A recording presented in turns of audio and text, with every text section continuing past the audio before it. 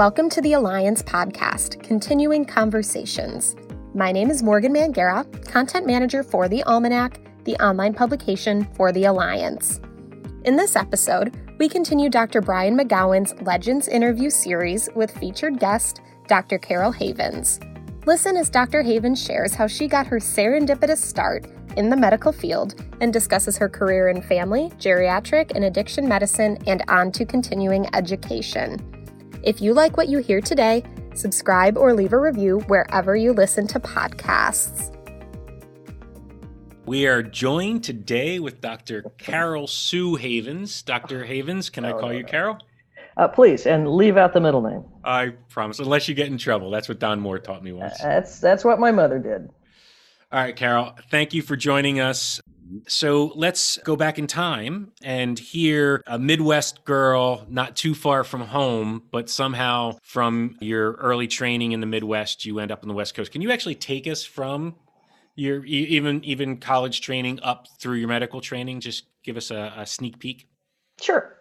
So I did my undergraduate work at Michigan State. I grew up in Missouri, but I went to Michigan State for my undergraduate work, and where I majored in medical technology and planned on being a med tech. And then that serendipity will be the theme of my story.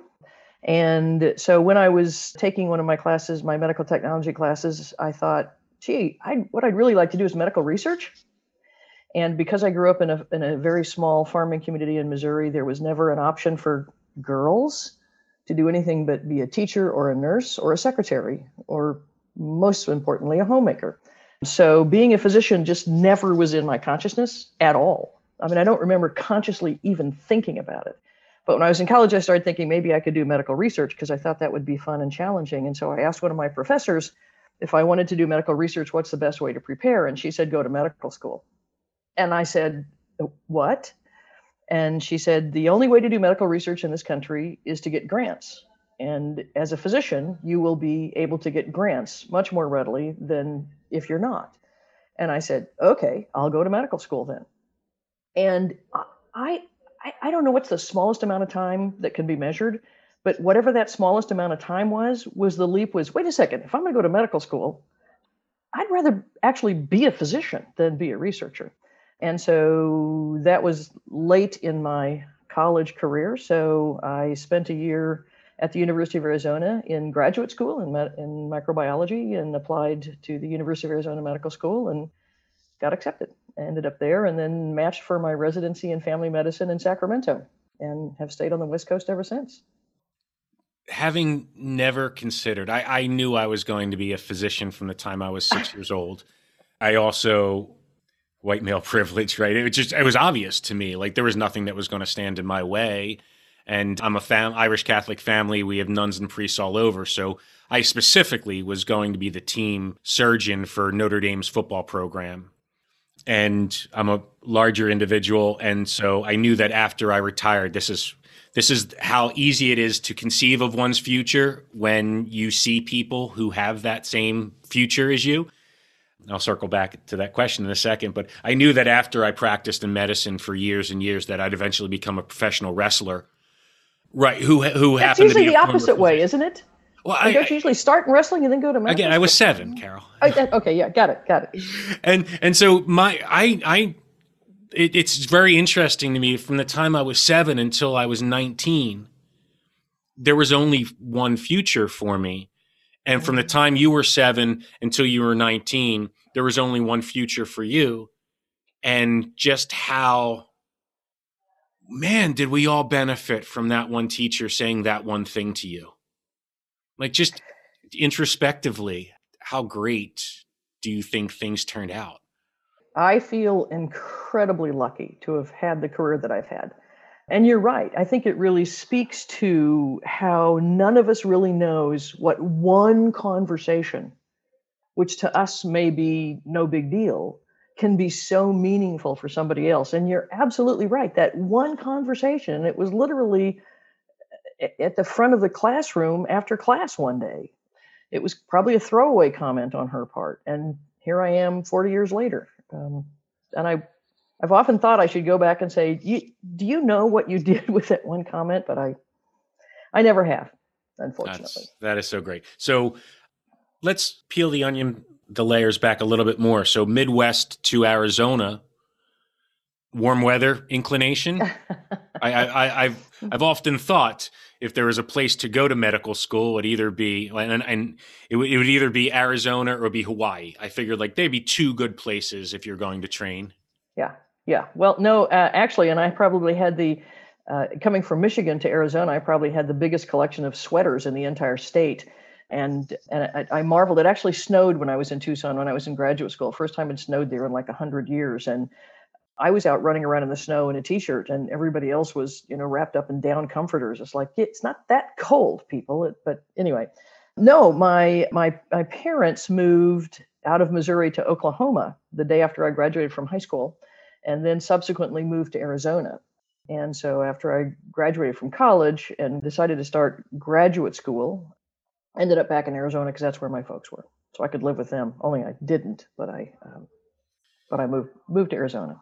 So in my conversation with Dave Davis, his practice career and his educational professional career started within weeks of each other. He tells this story of joining a practice, and within a week or two of joining the practice, he ended up at a 2 or 3 day seminar at which absolutely nothing he learned was relevant to him. And he came back and said, thank God I have my partners and a network to support me. And he just started to almost obsess on how other people would develop that lifelong learning network around them, and that begat his career. And so they basically moved in parallel.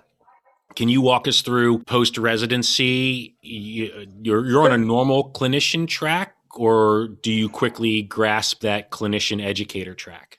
No, Dave is much smarter than I am and came to these realizations much faster than I did. So, but I have, again, from my early days when career choices were limited for women, I always wanted to be a teacher. And I had fully anticipated. In fact, when I started college, I figured I'd be a math teacher because I loved math and figured I didn't want to be a nurse and I didn't want to be a secretary. So my other choice was teacher. So when I graduated, when I finished my residency, I was just on a clinician track. I loved practicing. I loved family medicine. But my first job out of residency was on the faculty at the University of Nevada, Reno in their family medicine department. Because I thought, what a great combination. I can practice and I can be involved in education. And it only took me a year or part of a year to realize academia was not a good fit for me. I'm not a politician, and there was a lot of politics involved. And I said, and Reno, frankly, at the time was not a great place for me to practice. So that was my last attempt at academia. So then I went back to Sacramento where I joined Kaiser. And at the time, in Sacramento was where I joined, but they were building a new hospital in South Sacramento, which was like 15 miles south of Sacramento. And they said, when they hired me, they said, when we open the hospital, if we don't get enough volunteers to go, you'll be transferring to the South Sac facility. And I said, oh, okay. So that's what I did. When they opened it about 15 months later, I transferred down to the South Sacramento facility where we had clinic for a couple of years before the hospital opened. Then the hospital opened, and hospitals have a million committees that have to be staffed. And there were something like 25 physicians total at the hospital at the time. And so they came to all of us and said, all of you are going to be on a committee, at least one, pick one. And here's the list of all of them. And I thought, what I really want to do is education, because I'd actually been involved on the CME committee in Sacramento. So I volunteered to be chair of the CME committee at the new South Sac facility. And I was selected, which was great. And that's where it all started, and fell in love with it. So we'll certainly spend a lot of time on the education world. I just, for context, and I think this is so critical, you practiced in family medicine? I did. Principally, and then eventually took a slightly different view of practice. And then was that addiction medicine? Well, there was a turn in the middle, but I loved family medicine and loved education, and at some point thought I ought to expand my horizons. And my parents were getting older at the time, so I studied geriatrics and got certified in geriatrics. Again, not largely, but at least partly because personally, I needed to know something about geriatrics. And then after a few years, and there was no specialty in geriatrics at the time where I was practicing, but I did a lot of geriatrics. And then over time, that became less of my practice as we started hiring people who were actually trained in geriatrics. Mm-hmm. And then I took my first regional job in education as the CME director for Northern California. And that was in Oakland, which was 120 miles from where I lived and practiced. And 2 days a week I was in Oakland, and 3 days a week I was practicing. And that became kind of an untenable thing, because those are the days, and some of you will have no recollection of this, but we had paper charts. And so I found myself hauling paper charts with me to Oakland to try to do between meetings. And then I'd take meeting notes back with me to clinic to try to follow up on stuff that had come up in the meetings. And it was just kind of an impossible combination. So I said, something's got to change. And either I'm going to have to quit my education job, or I got to do something else clinically. And again, serendipity stepped in. And a couple of nurse practitioners that I had worked with in the family medicine clinic had transferred over to the addiction medicine clinic in Sacramento a few years before. And they called me and said, we have a job for you. We just got a grant to study whether or not patients who get their primary care in the same place as their addiction medicine care do better than those who get them in separate places. And in the grant is a stipend for a part-time primary care doc. We want you. And I said, first of all, never had a passion for addiction medicine. And second, how is this going to make my life better? And they said, because when you're gone, we will cover for you. We'll handle your prescriptions. We'll handle your phone calls. We'll handle your patients. We'll see your patients. We will take care of all of those things that you've been hauling to Oakland for me. And I said, okay, it's a 2-year grant. I can do it I spent my whole residency saying I can do anything for a month. So I figured it's a 2-year grant. I can do it for 2 years. And if I hate it after 2 years, I go back to doing family medicine again. And so the change to addiction medicine was almost purely a lifestyle issue. Once I got there, I discovered I loved it. And I was talking to a colleague of mine recently who said, when I started doing addiction medicine, I just thought it was going to be sad and awful all the time. And it's not. It's really very uplifting. And I experienced that. You don't succeed as often as you'd like to, but I didn't in family medicine either. But when you do succeed, it's profound, the effect it has on the patients, on their family, on their whole community. And when you see how hard people fight to achieve sobriety and maintain their sobriety, even when they occasionally relapse, it's a privilege to be a part of that. And so I really enjoyed doing addiction medicine, and then went on to become certified in addiction medicine. And for the last part of my career, did mainly addiction medicine. Like what you hear on the Alliance podcast? Visit almanac.acehp.org to read the latest continuing professional development news and insights. Visit today to get informed and inspired. All right. So the clinician path, one of the things that fascinated me about it is that there was not just lifelong learning in a kind of linear path, but there were these kind of offshoots from family medicine to geriatrics and even serendipity or a lifestyle choice. Then there was this deep dive into addiction medicine.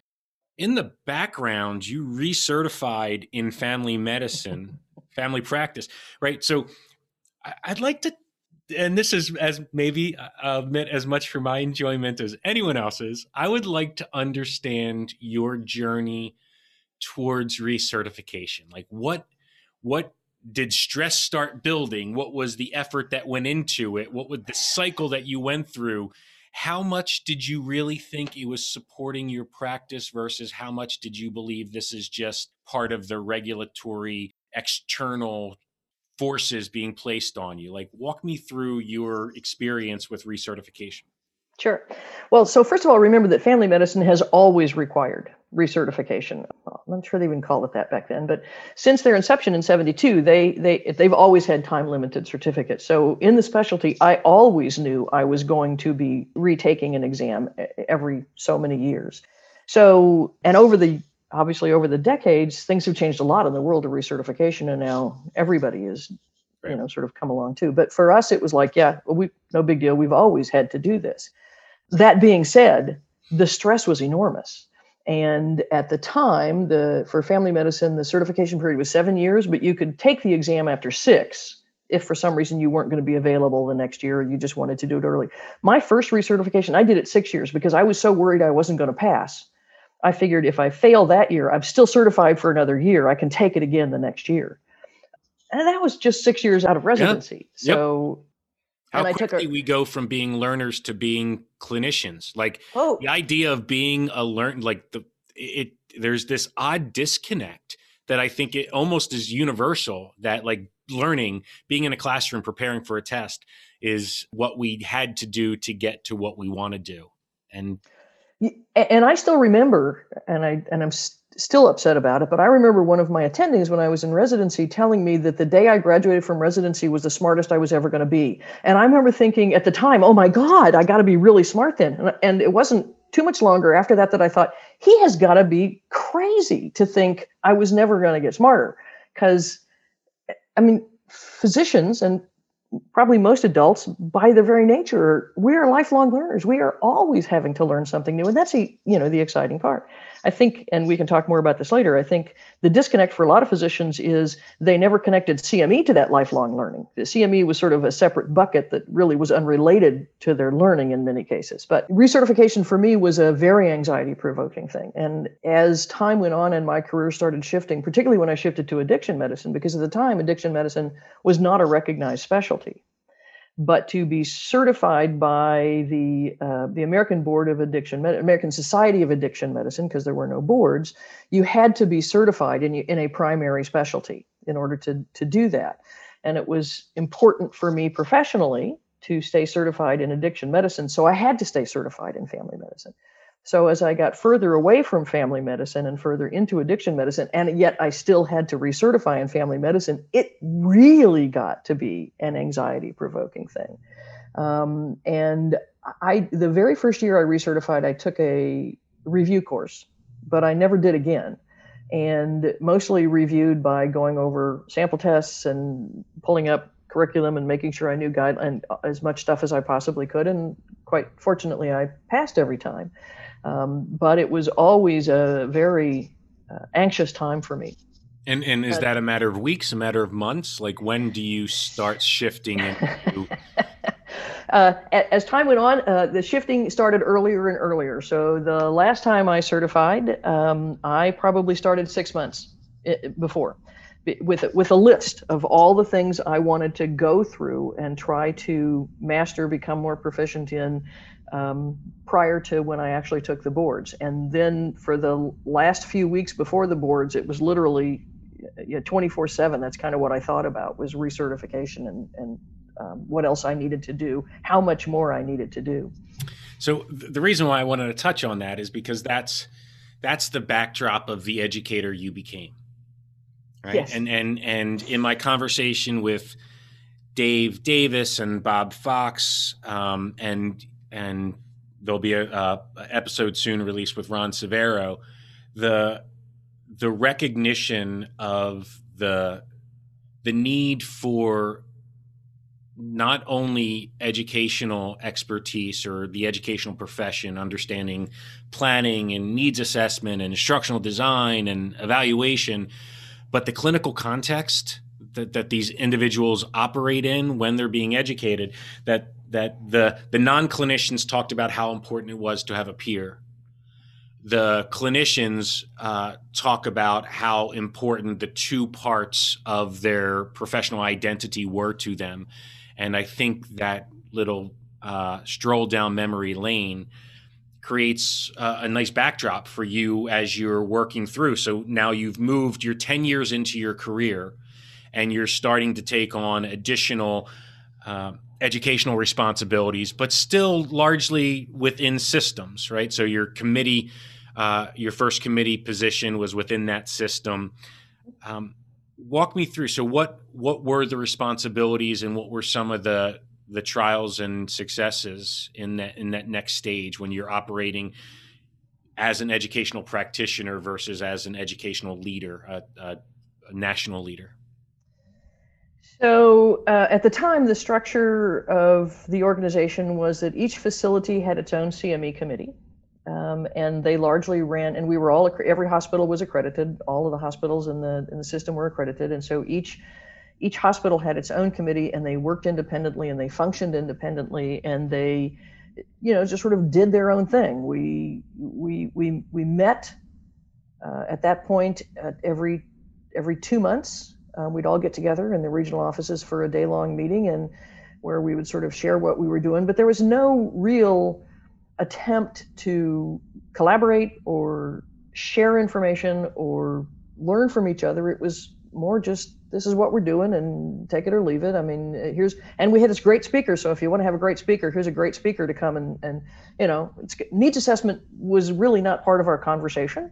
Outcomes was not part of our conversation. None of the stuff that you mentioned was ever part of our conversation. But it started to become sort of, and I'm not sure it was ever conscious, but maybe it was that unconscious nugget that was starting to say, an organization this size and this geographically diverse, we should be able to do better. We should be able to harness the resources that we have to do better than what we are. And that's really sort of what drove me moving into a brand new created regional position to start looking at those issues. And it was still pretty nascent. There was still a lot that we didn't know, a lot that we still weren't talking about, but I just knew there was something better out there.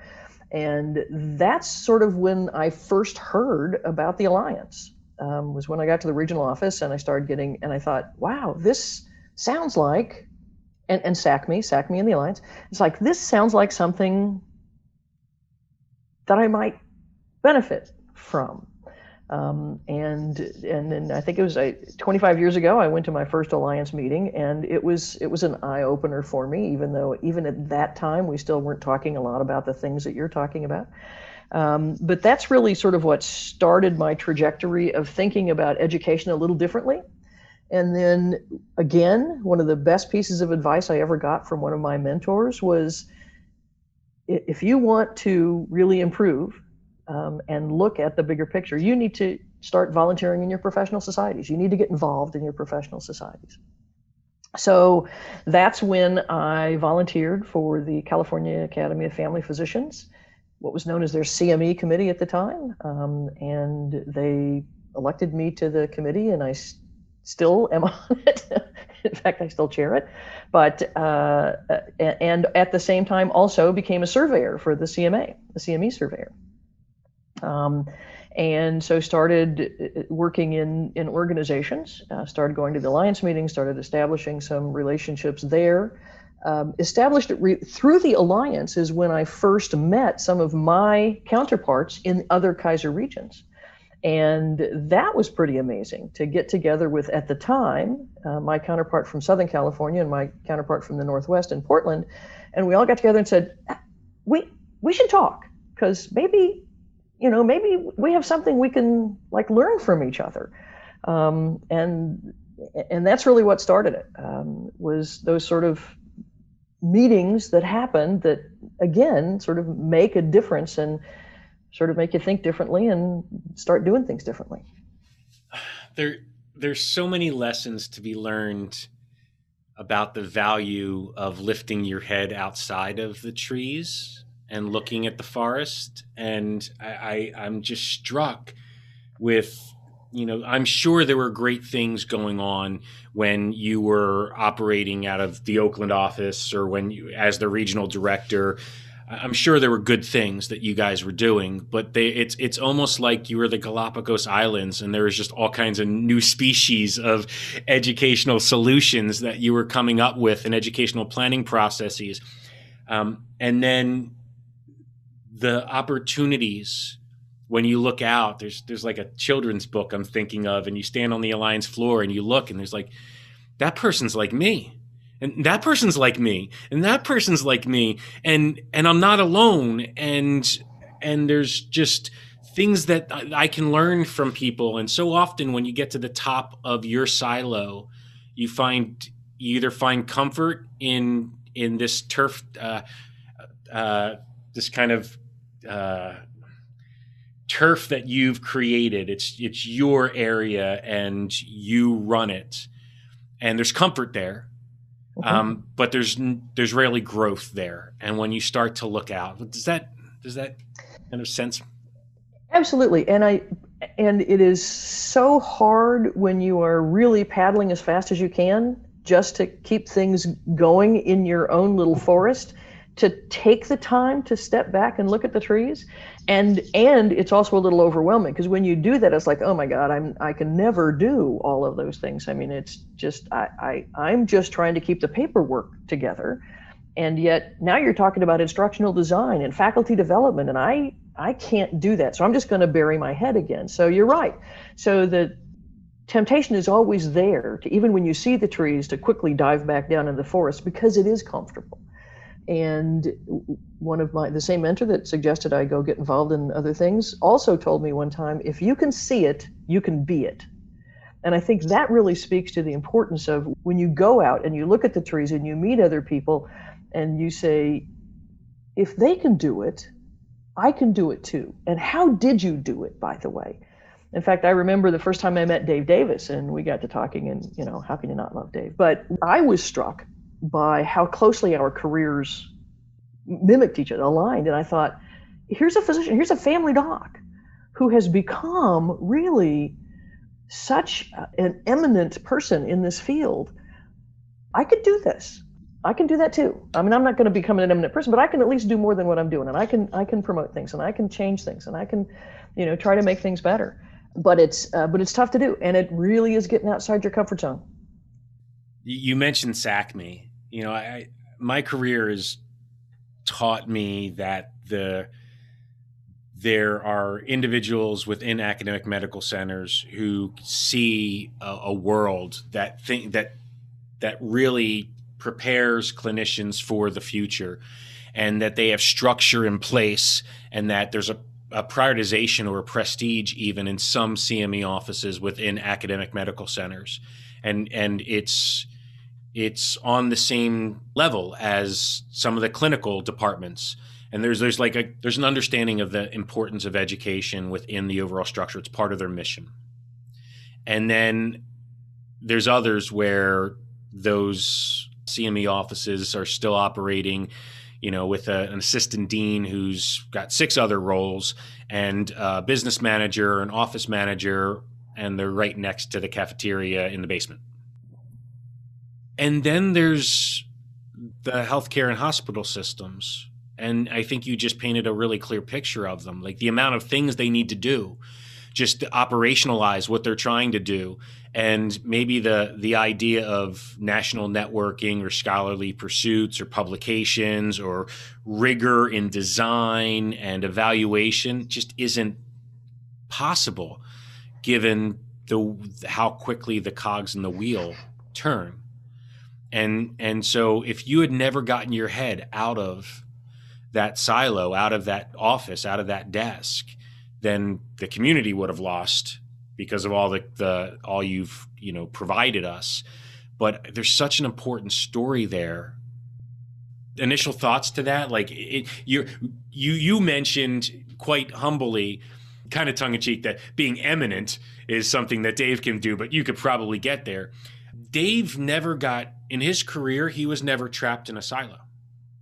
Like from that first time where he realized that medical education is going to be part of his career, he was part of the Canadian healthcare system, and immediately, as I understand it, had access to see the big picture.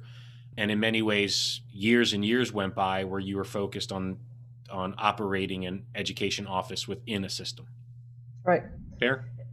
Absolutely fair. And thank you for the compliment. I think I have benefited tremendously because I was able to step out of that silo.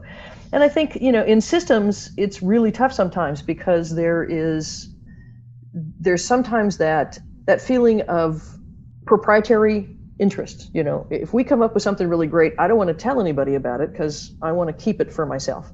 I know. I still remember back to many years ago, a commercial for Mercedes of all things, where some probably the CEO of Mercedes is being interviewed, and they said, you came up with all these safety innovations, but instead of patenting them, you made them available to everybody. Why would you do that? And he said, why wouldn't I want everybody to be safer? And I thought, okay, got it. Good for you. And so there's that fine line of how do we share and yet how do we keep our competitive advantage? And, I kind of threw out the competitive advantage long ago, but that's me. But I remember being struck by a couple of years ago at the Alliance meeting, David Ash did a keynote presentation. And afterwards, I did a little sort of summary of what he did. But I remember he asked a question, which I included in mine, and did a poll of the audience. And the question was, what business are we in? And your choice was, are we in the education business? Are we in the behavior change business? Are we in the improving healthcare business? Or are we in the improving health business? And I thought, these are my colleagues. They're all going to vote for at least behavior change, if not higher levels than that. And of course, 100% of course, we're all in the education business. But once you got to behavior change, it was way smaller. And then improving healthcare got even smaller, and improving health was like negligible. And I was kind of stunned by that. And I remember having conversations with some people after that who I had known for years, who I had talked to at the Alliance meetings for years. And it was like the light bulb had gone off. And they went, I never thought about that we're actually in the behavior change business, or we're actually in the improving health business. And I'm thinking, well, good for you that the light went off. And I guess you heard this now 18 times or whatever it takes to really sink in. But, it harkened back to me this whole thing about that physicians don't really see CME as being part of their growth. It's something they have to do for licensure, for accreditation, for certification, for whatever it is. But that's separate from what they do to learn. And I think that we have been participants in that by not giving them what they need to actually help them in their practice. And if we can start doing that, and we can start shifting the culture where physicians actually start seeing CME as being a valuable asset to their career, I think things will be a lot easier. And part of that is we all need to realize we are in the behavior change business. We are in the improving healthcare business. That's why we should exist. Your comment earlier about if you can see it, you can be it.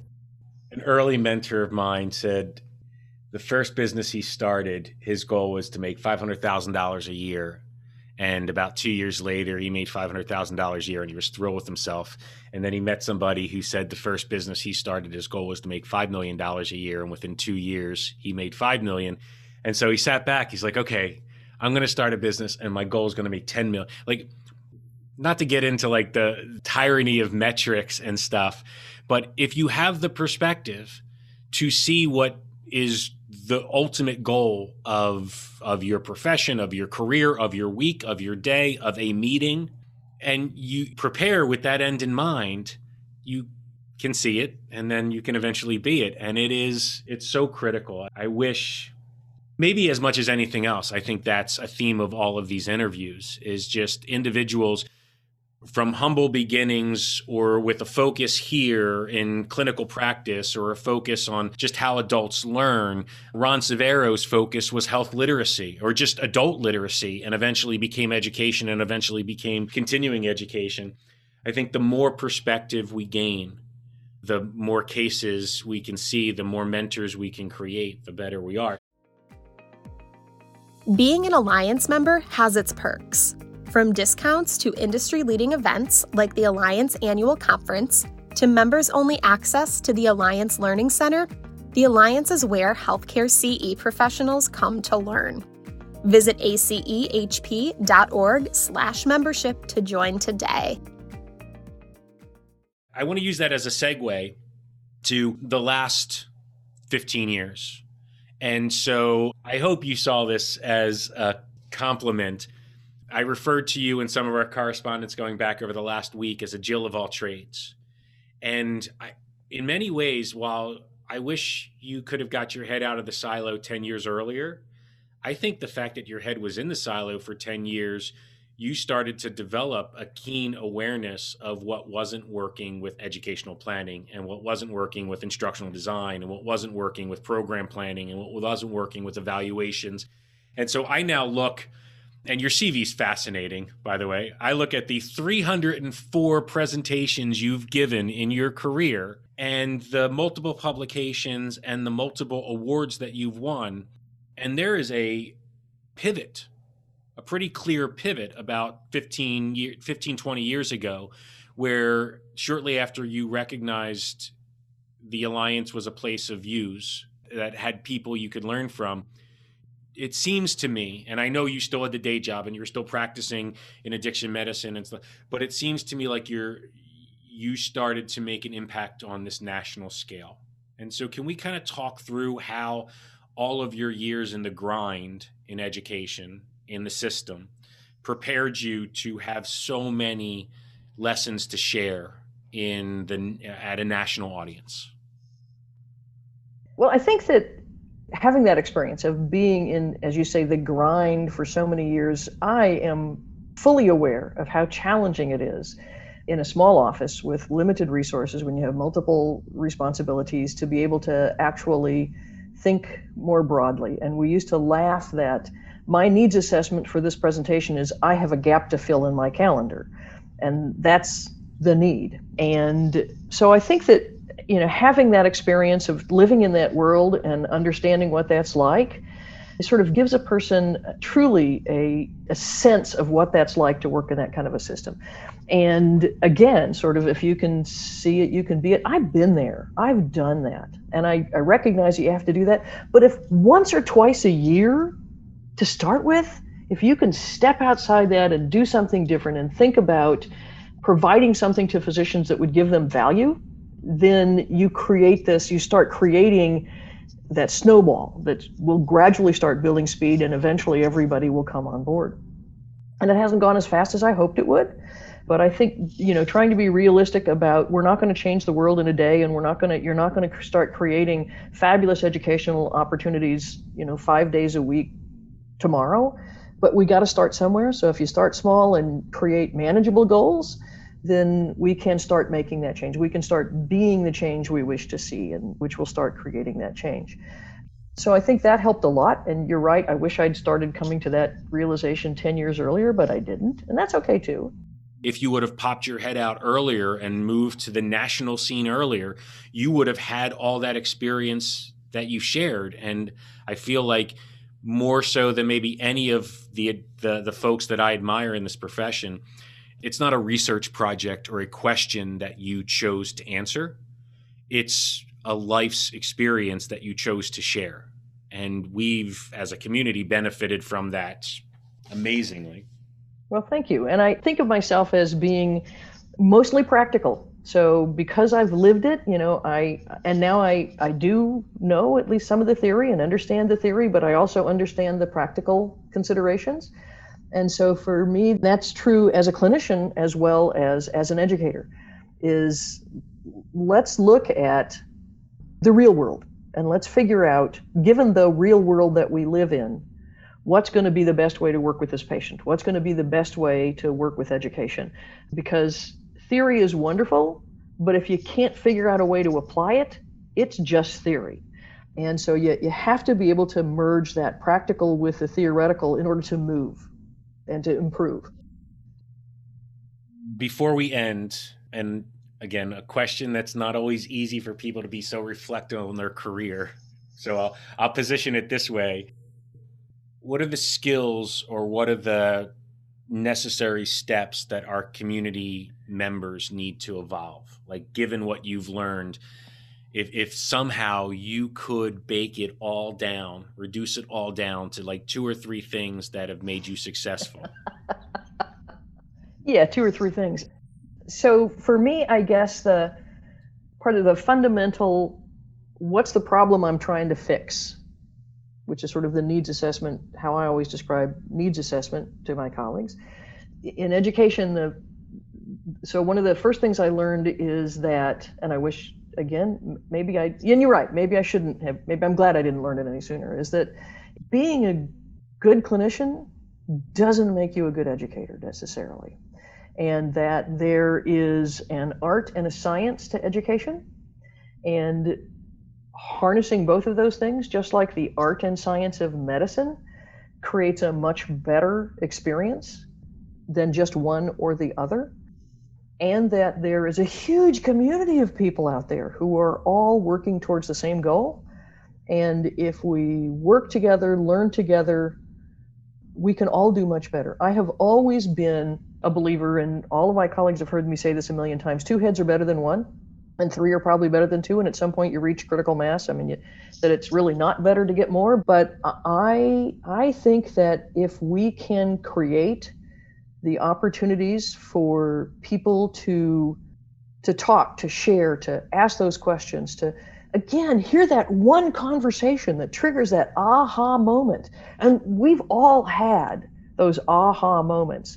And if we can create the opportunities for those aha moments for people, which includes, how do I use this information? Then I think we can continue our journey. The CME community, the education community, has made enormous changes over my career.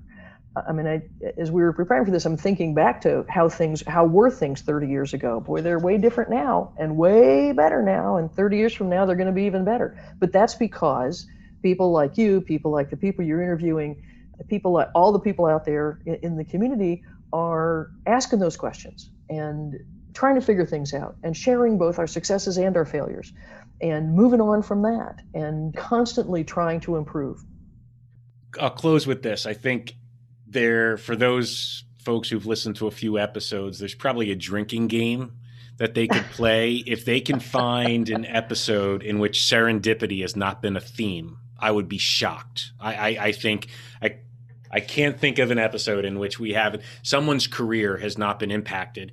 And I just want to leave with that thought that serendipity is only great if you're willing to notice it.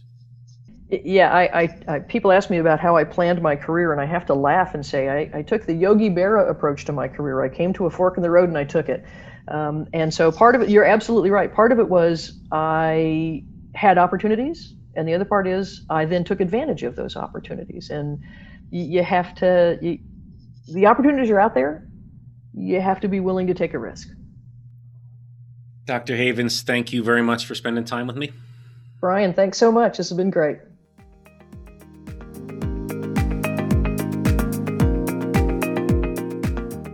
Thank you for joining us for another episode of the Alliance Podcast, Continuing Conversations. If you enjoyed this episode, remember to rate, review, and subscribe to stay updated on future releases. In the meantime, we invite you to access our wealth of continuing professional development content on the Almanac at almanac.acehp.org. Until next time.